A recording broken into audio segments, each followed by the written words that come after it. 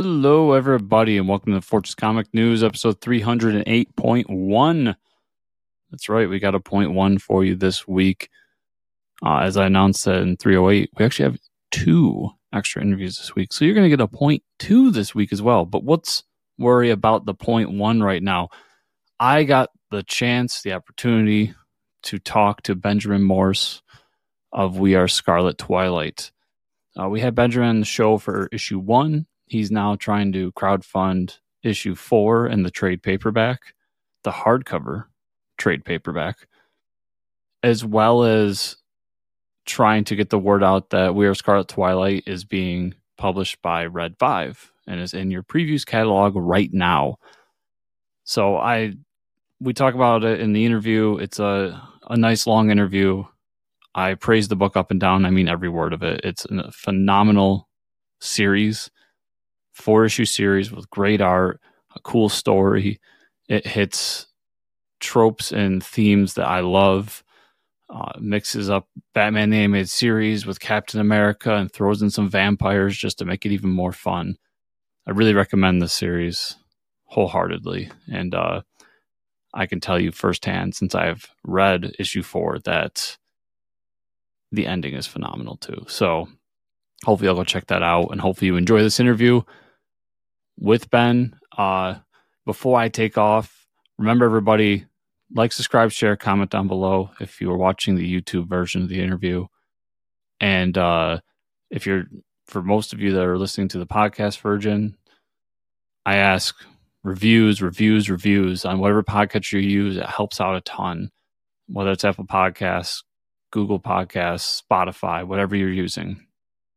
They mean the world to us, and they help get us into more ears. So do that for me. It requires a few minutes of your time, and I just am so grateful for all of you who do it. So please take the time to do that. And if you want to go the extra mile, you all know Patreon at patreon.com/fortresscomics, and also the affiliate links in the show notes down below. So I've taken up enough of your time by myself. Let's jump over to that interview with Benjamin Morse. All right, everybody. I've got another very special guest for you all. I'm welcoming back to the show Mr. Benjamin Morse. Welcome to the show, Benjamin. Thanks for having me back. It's great to be here. Yeah, I'm really excited to have you back. The book we were talking about is We Are Scarlet Twilight. Had you on a while back for issue 1. You're now all the way to issue 4, completing the series, or the first arc. Mm-hmm. We'll get into which one it is later, and doing the trade paperback. So I'm really excited the book's kind of coming to conclusion and that it seems to be successful for you. So first, congrats on everything with the book. Thanks. Thank you.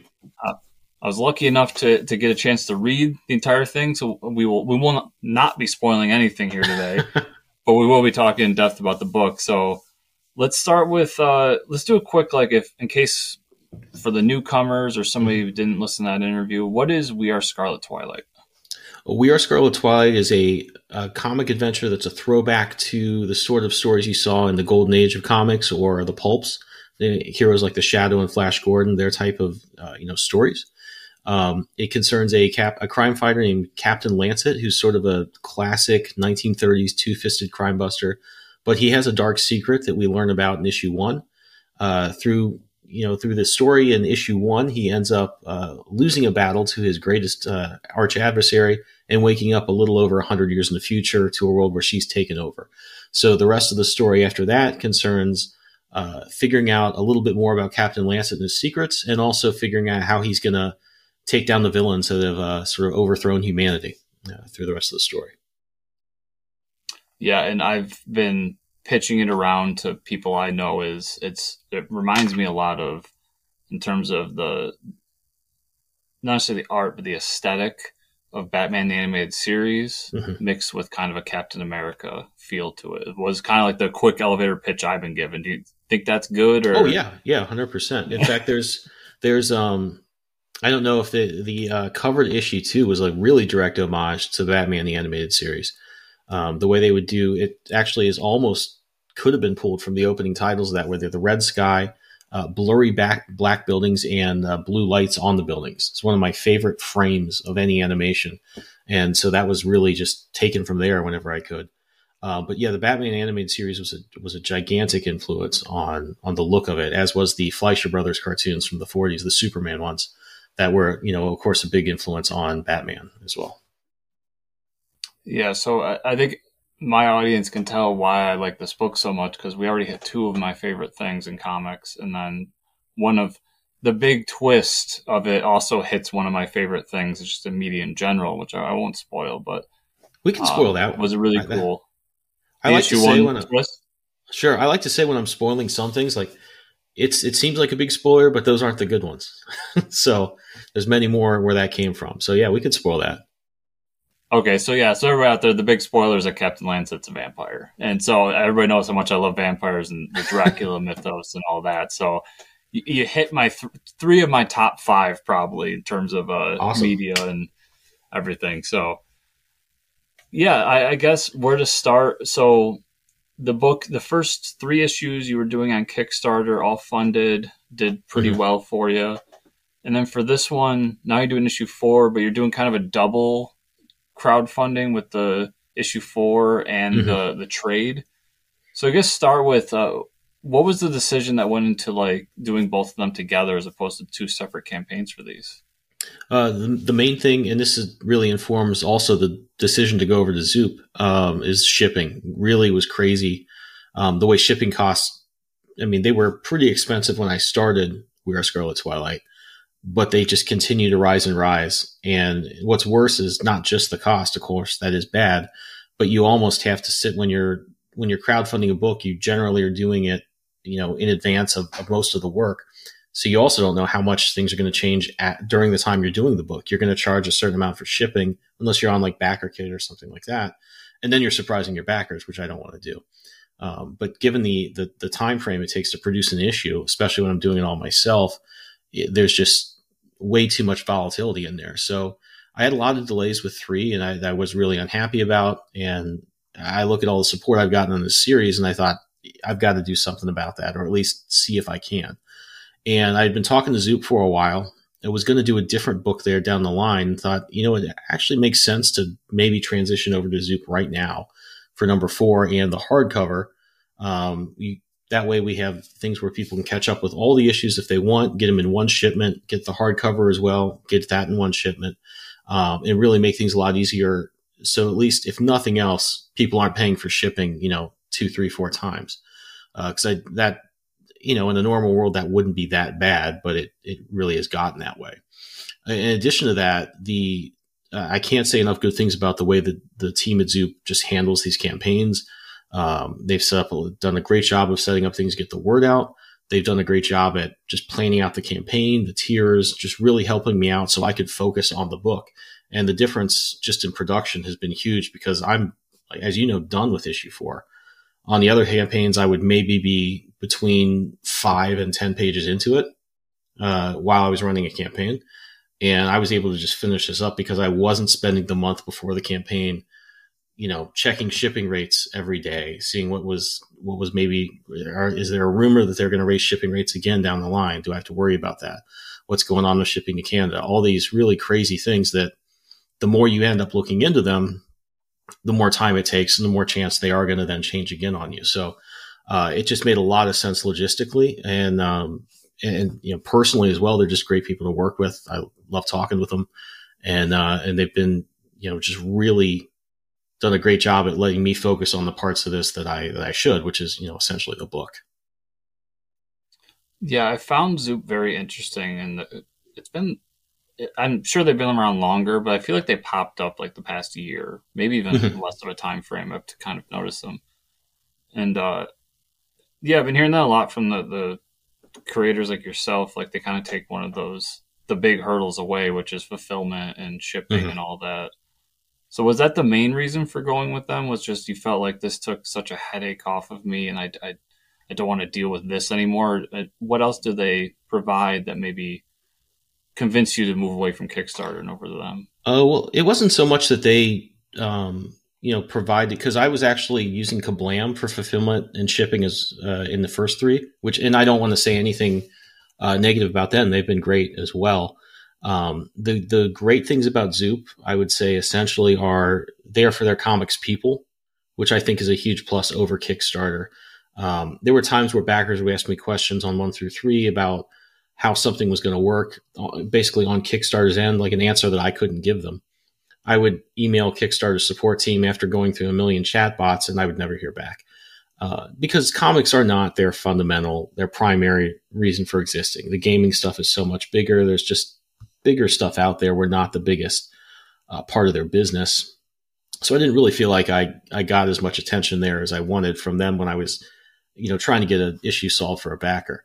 In addition to that, they have great connections within the comic world and they had suggestions about what to offer with this campaign that were great that I would not have thought of, but they've done this a bunch of times before because they're comics people. They were actually offering some original art prints. I do all my stuff digitally, but they were suggesting we kind of offer a one-time only print of a page that we would send with a certificate of authenticity. And my thought was like, do people want that? They said, oh yeah, people go and get that all the time. So I would never have thought to go down that road had they not suggested it, but those have done pretty well. And so that's mainly it. And the fact that they handled a lot of the campaign planning, the timing, what's this going to cost, what's shipping going to cost. They have fantastic relationships with, I'm not sure the exact shipping I have it in my head, but I don't want to say it in case I'm wrong. The fulfillment partners they have, and they have great relationships with printers as well. So the cost can be a lot lower per print on top of that. So those are the main things. They have great relationships with vendors, they're comics people, and they have great insight into specifically how these campaigns work and what comic readers, will support and want to see in a crowdfunding campaign. Yeah, I like their outreach too, because they're so focused on comics. They're actually reaching out to and doing a good job advertising the different books that they're doing and actually giving them spotlight. I also kind of like with them, I don't know if this is done on purpose. I got to assume it is, but they don't take on a lot. So they almost act like a publisher in sorts, where they can take on like 4 or 5 and then really focus in on them and give them the spotlight they deserve, which is really cool. Yeah, it feels more like a comics experience somehow. And you compared them to a publisher, which I think I see what you're saying there, because it feels just more, it's not like this sort of open, everything's on here, you sort through it sort of a thing, which Kickstarter kind of is. And I don't want to say bad things about Kickstarter, but that it's just a different experience where this is just our little comics pond when you come to Zoop. And I think that's also great, like I said, because they've run comics campaign and they'll sit down and say, hey, this works well in a comics campaign. We did this on this one. It worked out well, which is just something you're not going to get from Kickstarter or a lot of the other, I don't know, crowdfunder does that or not, but I don't imagine you get that from Indiegogo, and I don't think you get that from Kickstarter. Yeah, definitely. So like we said on the top, you're doing issue 4 and then the full trade, which is going to be a hardcover. Yeah. So for issue 4, how was it just finishing up this book for you? Like, I mean, I know when I first talked to you, you talked about the love that went into the issue and how this was kind of partially, like, mostly a dream project for you. How does it feel now to be quote unquote done with it, or at least at the end of this first story arc? It feels weird. It feels weird just to be done with, all right, I got to get this page done. I want to send this out. And I need to make some fixes to a few things from the version that you've read. Mm-hmm. But fundamentally it was done, I think last Saturday morning. So that has felt strange just to be, I have things to do. I like I said, changes. I need to be putting together the extras that are going into the hardcover edition. And that's going to have a ton of sketches, commentary, things that went into the story. And that's kind of what differentiates it from the Red 5 trade that's going to come out once the series is completed in comic shops. That's going to be just pretty much a standard trade that you expect to see. And we wanted the hardcover to not step on the toes of that and be a little different. So it's kind of, if you are a big Scarlet Twilight fan, if you've really liked it and you want to see a lot more artwork and things that went into the story, that's what you'll get that in the hardcover, because there's going to be tons and tons of extras, in addition to it being, a kind of premium hardcover product.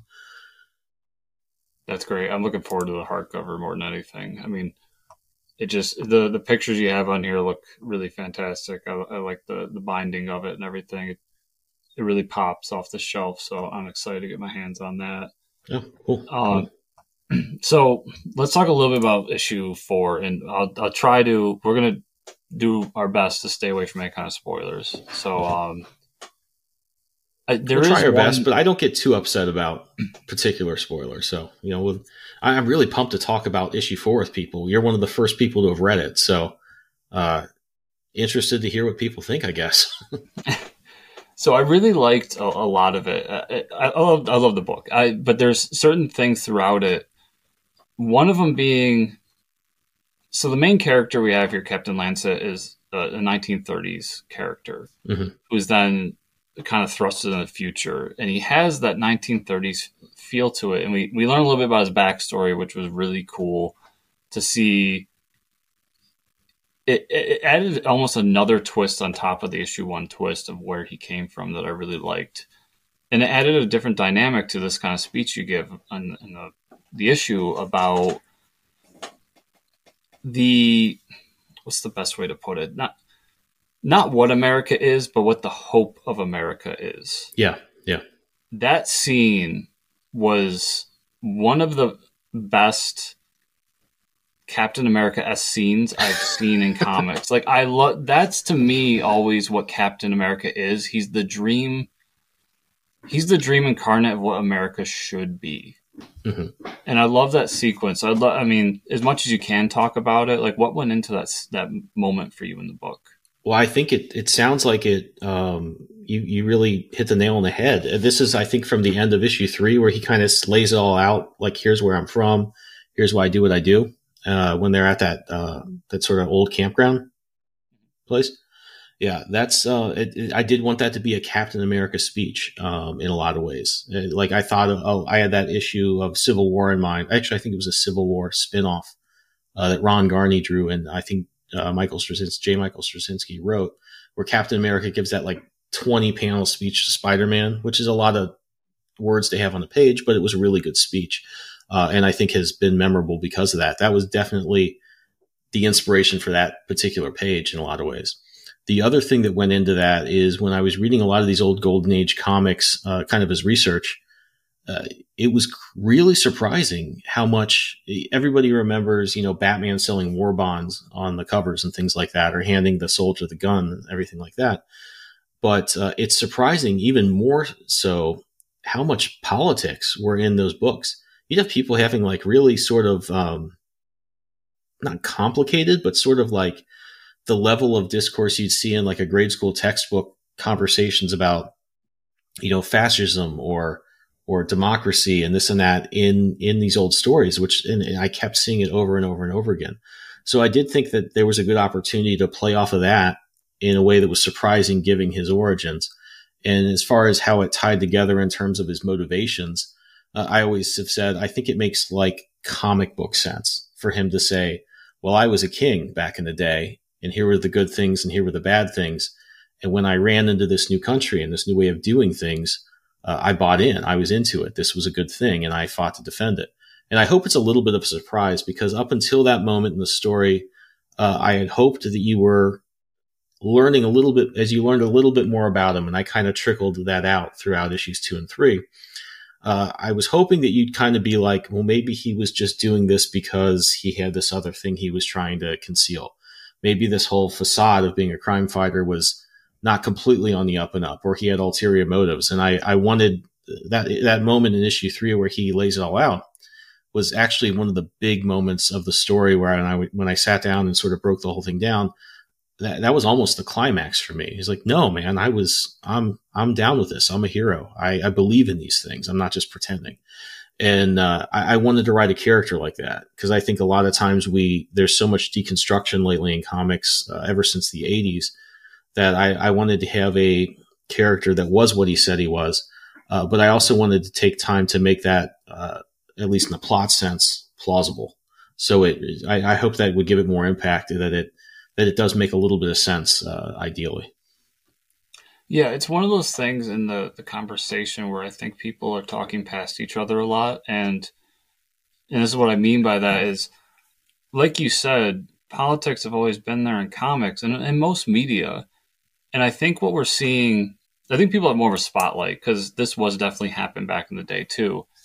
But I think what people react to is when the politics in something isn't treated properly Mm-hmm. or treated like ham-fisted as Yeah. opposed to nuanced and within the bounds. Because I always, like you talked about some of the Golden Age books, I always go back to when people got mad about politics and Captain America. I was like, this is the dude that there's issues of him talking about why it was anti-American to fight the drug war. Yeah. Like, this is nothing new for this character. It's just knowing who Steve is and using that character as a voice for what his politics would be, and then churning your message in there with it, doing it Mm-hmm. smart is how I always put it.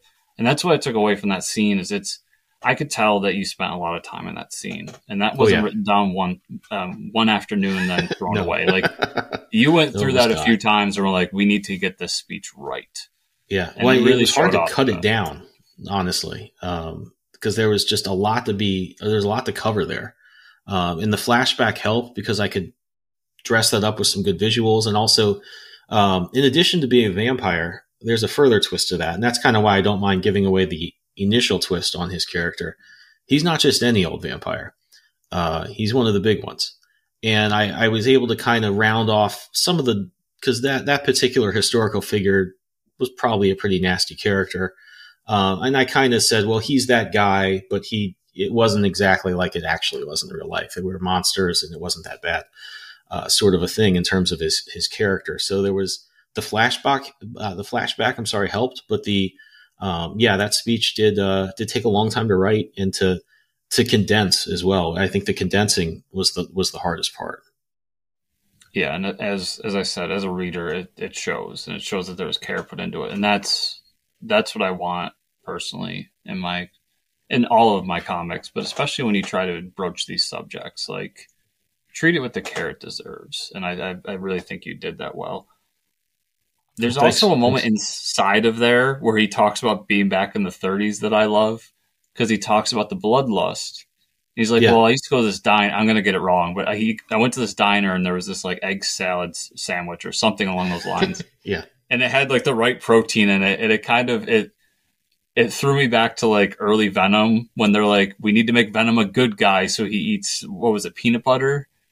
Oh, I don't think I've read that, but yeah, I'm totally doing the same cheat that they were doing Yeah. here, where I have to kind of round the edges off of this sort of thing in a way that makes it a little more digestible for him to be a hero. Yes, I'm Yeah. definitely doing the same thing they were. That a great moment. That was so much fun. There was a show called The Alienist. It might still be on. I think it was on TNT. And there's there. It takes place in I think maybe the early 1900s or the late 1800s. And it's a great period show. It takes place in New York City, and it's like a murder mystery. And they have a lot of good historical references in there. One character's like, "Oh, I'm going to go get an egg cream," and I thought that sounds so. I'm sure I've heard of it before or read about it in a novel I had to read for school, but I was like, "That's a great sort of period detail." And I thought I jotted that down, and I wanted to throw that in some way. And so in issues 1 and 2, I think in the thank you page for the Kickstarter versions, I think I put promotional consideration provided by Second Avenue Egg Cream. And that pays off in in issue 3 when he mentions it. And then issue 4, he finds out what has become of his favorite diner, in the future. But, that had been like playing out throughout the series. And it kind of came from just hearing that old phrase and thinking like, what is that weird old drink? I want to throw that into my book because it just gives you that. This is not something you hear every day, and it really puts you in the where the characters come from in terms of their time period and their roots. Yeah, it's a fun little comic book moment too. It's I hope so. it's one of those things that like if they did it in the movie version, or if assuming we get a movie version one day, if they did it in the movie version, you'd be like, that's weird. But as a comic fan, I'm like, it's so comic books, and I love it. Mm-hmm. I love those quirky little things that we do in our medium. It's what Yeah. makes it. It's part of what makes it special. Well, and that's one of the things that was great about this series is there were so many things that the thing that really got me thinking in this line about just taking advantage of the comic language was when Stephen King was rewriting his Gunslinger novels in the Marvel comics in graphic novels. And he wrote like he sat down and did the work and made it a comic, and he had like thought bubbles and stuff. And the editors say, "Oh, we don't really do that anymore." He's like, "Why would you throw away thought bubbles? Those are great. Where else can you do those but in comics? That's so stupid." And I agree. In doing research for this, there's great things that those old comics would do that we don't really that did not continue to be used and become kind of your standard comic book thing, at least as far as modern comics are concerned. They would cut through scenes really quickly because they wanted to get the story moving as quickly as possible. So sometimes you'd see Batman. The analogy I've always, or the illustration that I've always described is, you'd see Batman go into a office, and instead of him like looking around, he looks under the desk, he looks under the chair. He finally finds the clue in a safe. They just say, they have a text panel that says, Batman looked around for a few minutes and then he found the thing. And I'm like, well, that's great. You should do that. Nobody wants to see 3 panels of Batman like doing this and doing that and doing this. There were a lot of good opportunities when you look at these old comics to see storytelling tricks they used and in ways that were great. I thought, well, that's fantastic. I'm going to use that. That moves me along in the story so much faster and lets me kind of fast forward through the boring parts in a way that makes sense and is true to the period. So there was a lot of opportunities there. And the egg cream story is one of them, because I could put that kind of almost like one of the advertisements you'd see in a comic, and then it actually enters the story in issue 4. So there's a lot of opportunities to do things like that in comics, and I'm a comics person. I love movies. Video games are great when I used to play them. I don't have time anymore. I love all those other mediums, but we're comics people, and I'm always looking for ways to be like, if I'm going to do a comic book, I want to do the most comic booky comic I can do. I want to take advantage of every tool that we have in comics, because otherwise, why shouldn't it just be a bunch of storyboards? Yeah, and you do that. I think I said this when we talked last time, but you do that well with not only panel layout, but like using your splash pages properly and making them feel. Obviously, I read it digitally. I think when I get the physical splash pages, especially on physical, I just think pop better. Yeah, they do. I like the way they're laid out in terms of, because I was kind of counting the pages as I was going along. I'm like, okay, that's where I could tell that you were like, okay, this is where they're going to flip the page, and that's when the splash is going to hit. Mm-hmm. And I love that as a part of it too, because it's such an important thing for creators to know where they're placing things in the book as well. Yeah. That's the approach to the splashes was really fun, because one of the things you see in those old comics is you generally would have a 9-panel grid. Sometimes you'd have even more than that.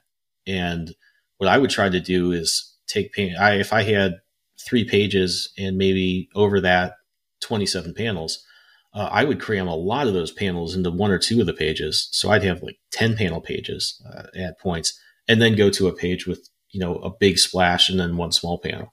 I mean, I want to distribute that out in a way that makes sense given the period I'm kind of drawing upon, which, the old Golden Age comics, where you would see a ton of panels on the page, and then just do as much contrast as possible, and then like go from something that's really old fashioned. And generally when I'd have the pages with a lot of panels, I would also kind of make them as undynamic at times as I could, right before I go to a page that's a little more Neil Adams or something like that, where you get foreshortening, you got a big image, you got things coming at the viewer.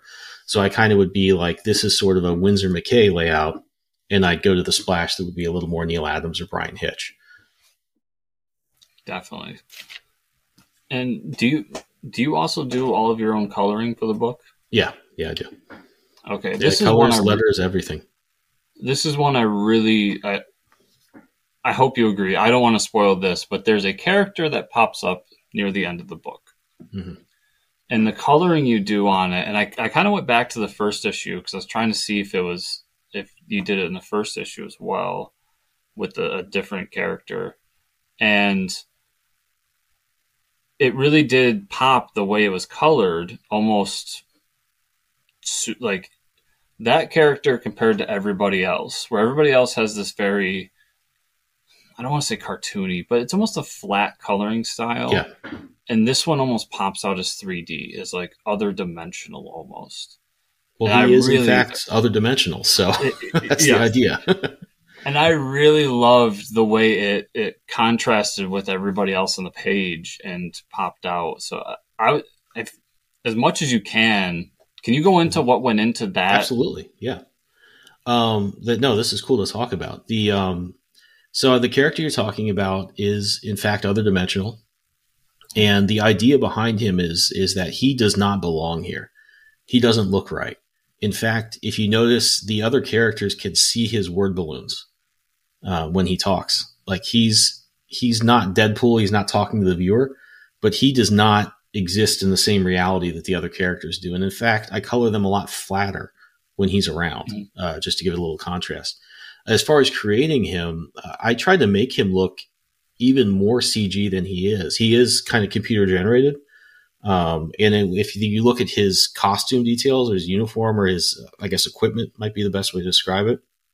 The way I approached it was I wanted to do something like those collages Kirby would do in Fantastic Four, where it would suddenly be like Xeroxes, and then you'd have an inset of Reed Richards of the Thing in it, but everything would be, grayscale photographs with Zipatone and things like that. It would be a completely different reality. So that character is computer generated as far as his figure is concerned, and as far as his accoutrements and his kind of suit or equipment, those are all like images I've taken and manipulated, and I tried to make them look really flat. I thought they would look a lot more disjointed than they actually do. They work in a lot of ways that I was surprised to see, because I wanted him to look very, if he were a character in a movie, like the things he would do when he would turn, all his things would not turn with him. He wouldn't exactly exist in the right perspective. He's here, but he's not really here in our, I guess, three-dimensional reality is the best way to describe it. So I kind of did him in a completely different way. And then I used a lot of effects to make him, like the sort of screen printing effect on him. And sort of, we have a little bit of a channel offset there where his red tones and his green tones are a little bit, like 10 pixels apart in most of the panels. So that was the idea there, is that he was supposed to look very different. The characters don't react to him in the same way that they do to each other. He breaks a lot of the rules of the sort of reality of the panel to panel storytelling that exists for everybody else. So that's something you'll see. I'm trying to figure out how I'm going to handle it in the sequel, because he'll be back, which I think he kind of lets you know he will at the end of the story. I'm trying to figure out how I want to approach it in that one, because I'm going to do this next story a little bit differently and try to make it a little bit more faithful to those old 1940s comics than this one was. Yeah, and it works, because I was trying to describe it to somebody. The character almost doesn't fit, while at the same time feeling like he belongs. Mm-hmm. And I'm positive as a reader that that's what you were going for. Like, he's not of this world, so he doesn't fit in with what the aesthetic of the world is, but he is existing in it. Is kind of what I'm trying to say.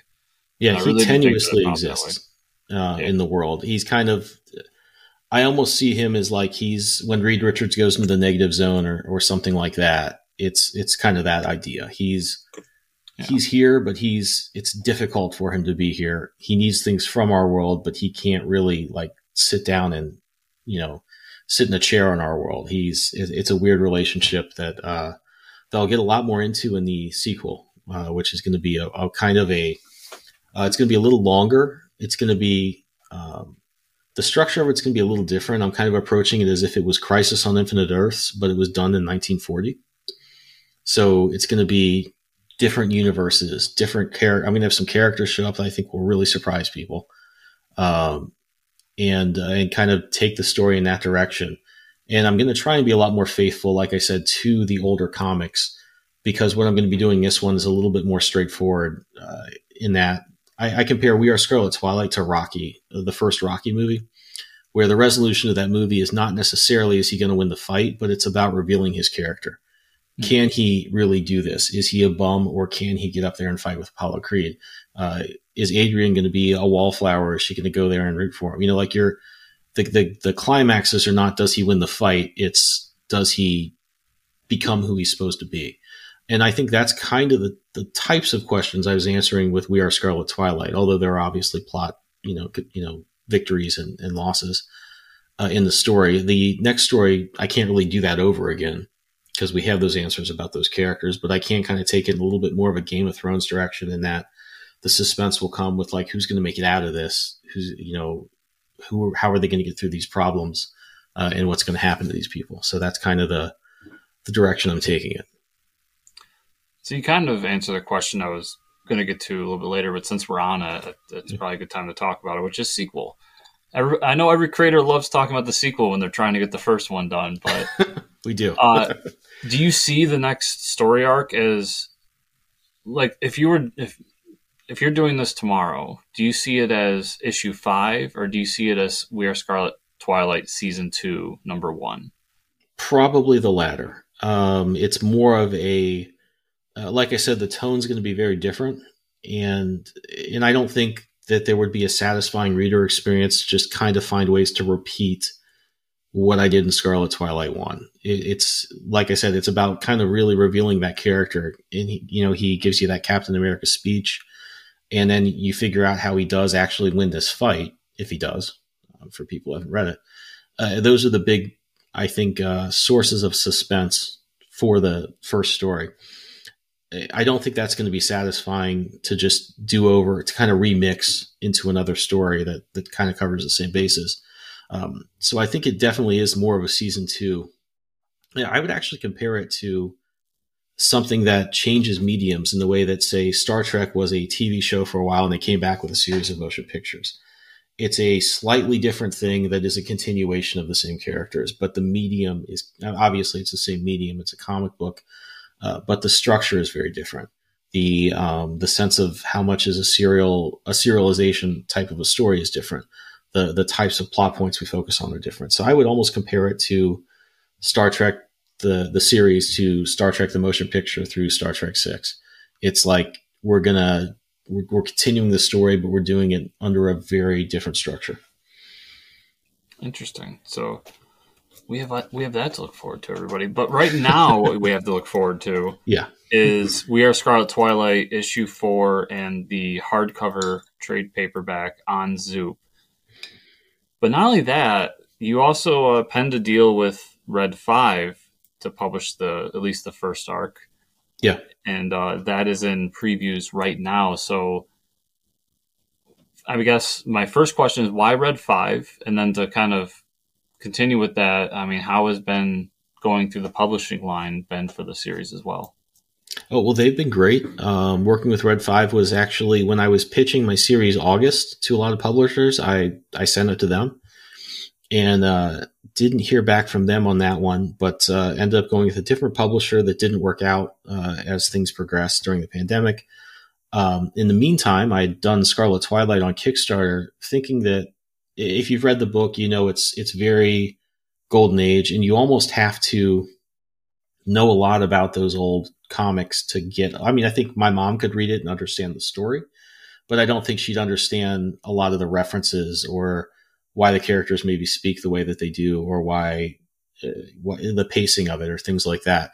You kind of have to be a comic fan to get those things. Even if you're not into those old comics, you've probably seen some of them, and you're like, oh yeah, this is like the old Dick Tracy comics, the old Justice Society comics. I get that sort of thing. So I thought, well, it's kind of niche. I'll put it in Kickstarter and see what happens. It did pretty well. And Red 5 actually contacted me about doing a version for shops. And I said, yeah, absolutely. I'd love to. I've liked the books they put out before. Their team, I've been working with Josh Starnes and Scott Chitwood. And they've both been fantastic to work with. So that was pretty much as simple as it was. Excuse me. Yeah, and so everybody, I mean, that's out in previews right now, so you can make sure to check that out. And I guess my last thing, you have said a few times, like the Golden Age inspiration, and I do agree, it's with any new medium, to get a new person in is always something. But for people that are into comics, the thing that came to mind as you were discussing it as that Golden Age inspiration is something I see in the video game world a lot, which is it almost feels like a remake of a classic Golden Age book, but not a one-for-one remake of what the book actually is, but more of a one-to-one remake of what your memory of that book actually is. And I think that's why it hit with so many people, is it didn't. Some of those Golden Age books can be rough. I mean, I love comics. I love those old comics, but they can be rough at times. That's why I don't really hand somebody the Flash from 1960 something. If somebody wants to get into comics, I probably hand them the Dark Knight or Kingdom Come or something like that. And I think that's something you pull off really well here. Is it does have a lot of inspiration, but it doesn't drag like a lot of those old books do. It feels like a remake. It feels like a refresh of the style.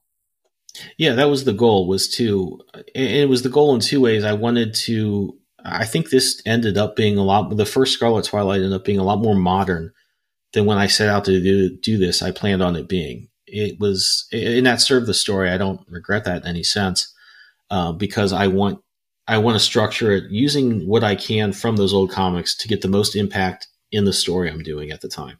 And I think that what We Are Scarlet Twilight represents that. This is taking, I sort of have the Golden Age stuff. I have the expectations of modern comics and modern comics readers. And I guess my job is to kind of mix those spices together into the best thing that particular dish can be. I did initially think it was going to be a little more retro than it ended up being.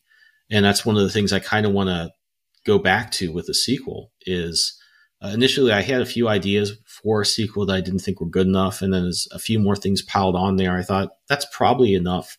But I think the thing that made me really excited about going back to it in the future is there's a lot more on the table, I think, that I didn't use from those old comics that could really be applied here and be fun. They have so many storytelling because they were just creating this art form. There were not a lot of rules. There were not a lot of expectations aside from the ones their editors had. So you had a lot of experimentation and a lot of things that worked, even though if you sit down and read those comics, the Batman ones are okay. Superman ones are so-so. Justice Society is hard to read. A lot of the America's Best, like Black Terror, those guys are really bland. Captain Marvel's actually pretty good, but it varies, but they're not that exciting to go back and read. Captain Marvel is probably the best of those old ones, the old Fawcett ones. But if you really look back at those, it's like there is something that's so cool, you kind of keep looking at them. And that's kind of what kept me coming back to the idea of doing this. And if I compare it to if you've ever seen the movie Tron from the 80s, yeah. So Tron's a cool idea and it looks cool and I can still watch it and appreciate it for what it is, but it is a tough watch. It's really slow. It's really not quite what you want it to be. And yet you see why they came back to it because there was something really cool about it, even though that movie is really, really tough to get through. There's something about it that there's I want that, but I want it to work. And that's kind of what I've been experimenting with this character and with this plot, is I'm trying to take a lot of things I see in there, the atmosphere, the color, the attitudes, and then also really the directness of the storytelling, and to try and do something that works now, but doesn't give you that, the drag, I guess, you get from, there's really racist elements in those old comics. They can be slow at times.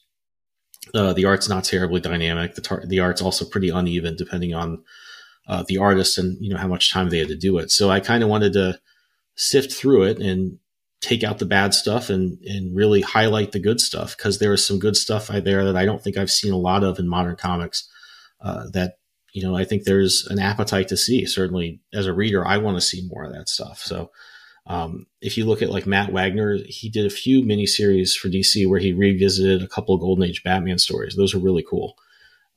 I like to see stuff like that. And so that's the idea, is just I want to go back and mine some of that atmosphere and that approach into a more modern storytelling package.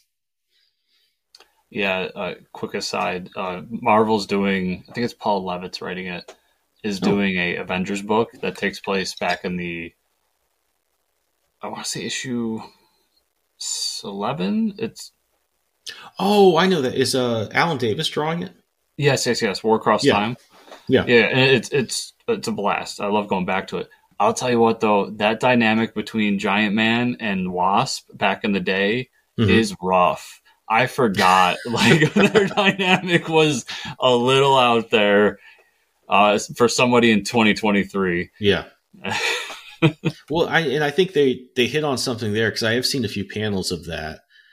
Any, as far as at least the comic versions are concerned, I mean, I never liked Ant-Man because coming up when I did, I think you're a little younger than me. Like I just knew Ant-Man as the guy that hit the Wasp. Like that's all he was.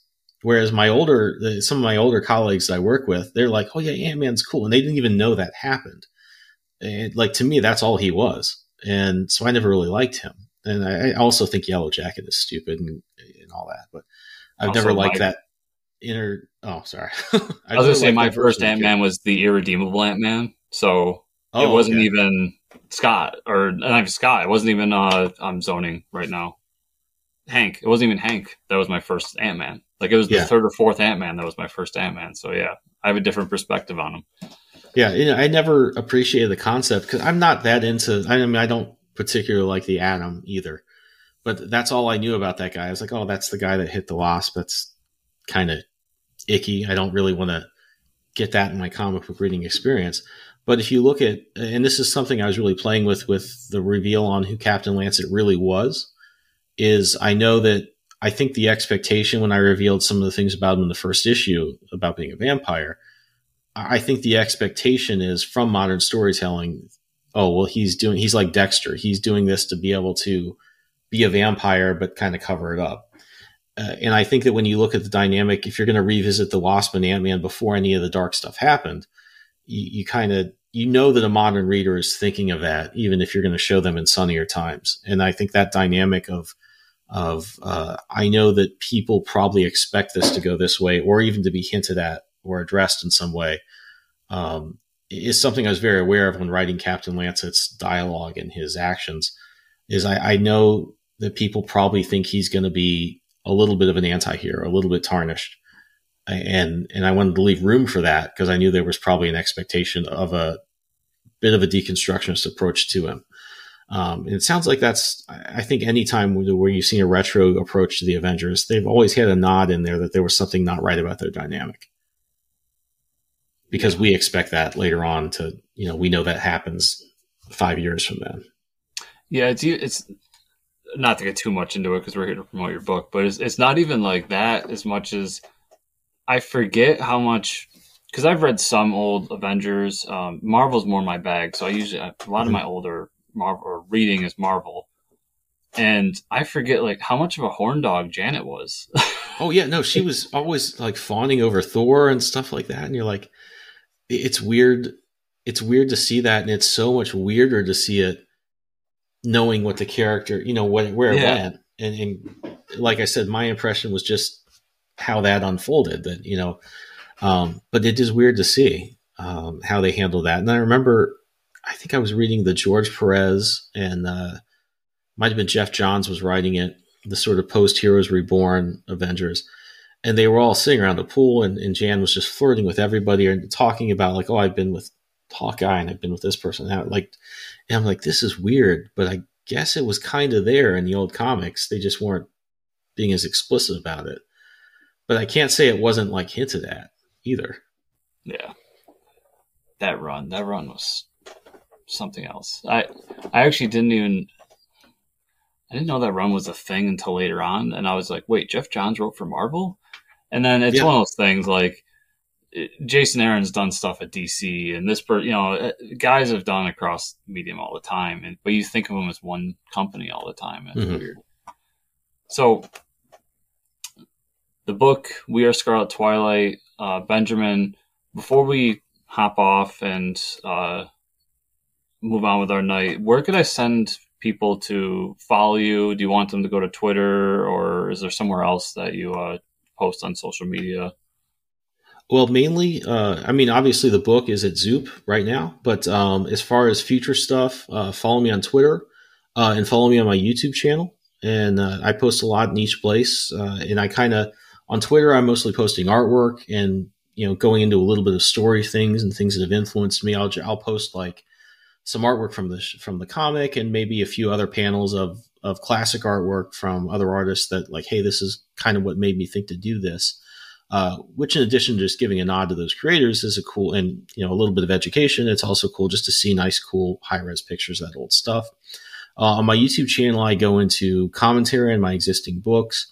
I show off artwork, a little bit of process, and do a lot of stuff. And also where I go into a lot of my influences and kind of pick apart what makes those artists great, in my opinion, and also how they've influenced my work. So the YouTube channel and the Twitter account are the best places to find me. And to everyone out there watching, listening, as always, I will have those links in the show notes down below. You should all check out We Are Scarlet Twilight on Zoop. If you're not a crowdfunding person, which I know a few of you are, I will also have the link to the previews catalog so that you can show it to your local comic shop or use the Pullbox app to put it on your pull list. And I highly, highly recommend that you do. I don't say it often, but this is one of my favorite, if not my favorite book in crowdfunding right now. It is a phenomenal book. So Benjamin, thank you so much for taking the time to come chat with me. And I look forward to the next time we can chat and the next time we see Captain Lanzet in the page. Absolutely. Thanks for having me.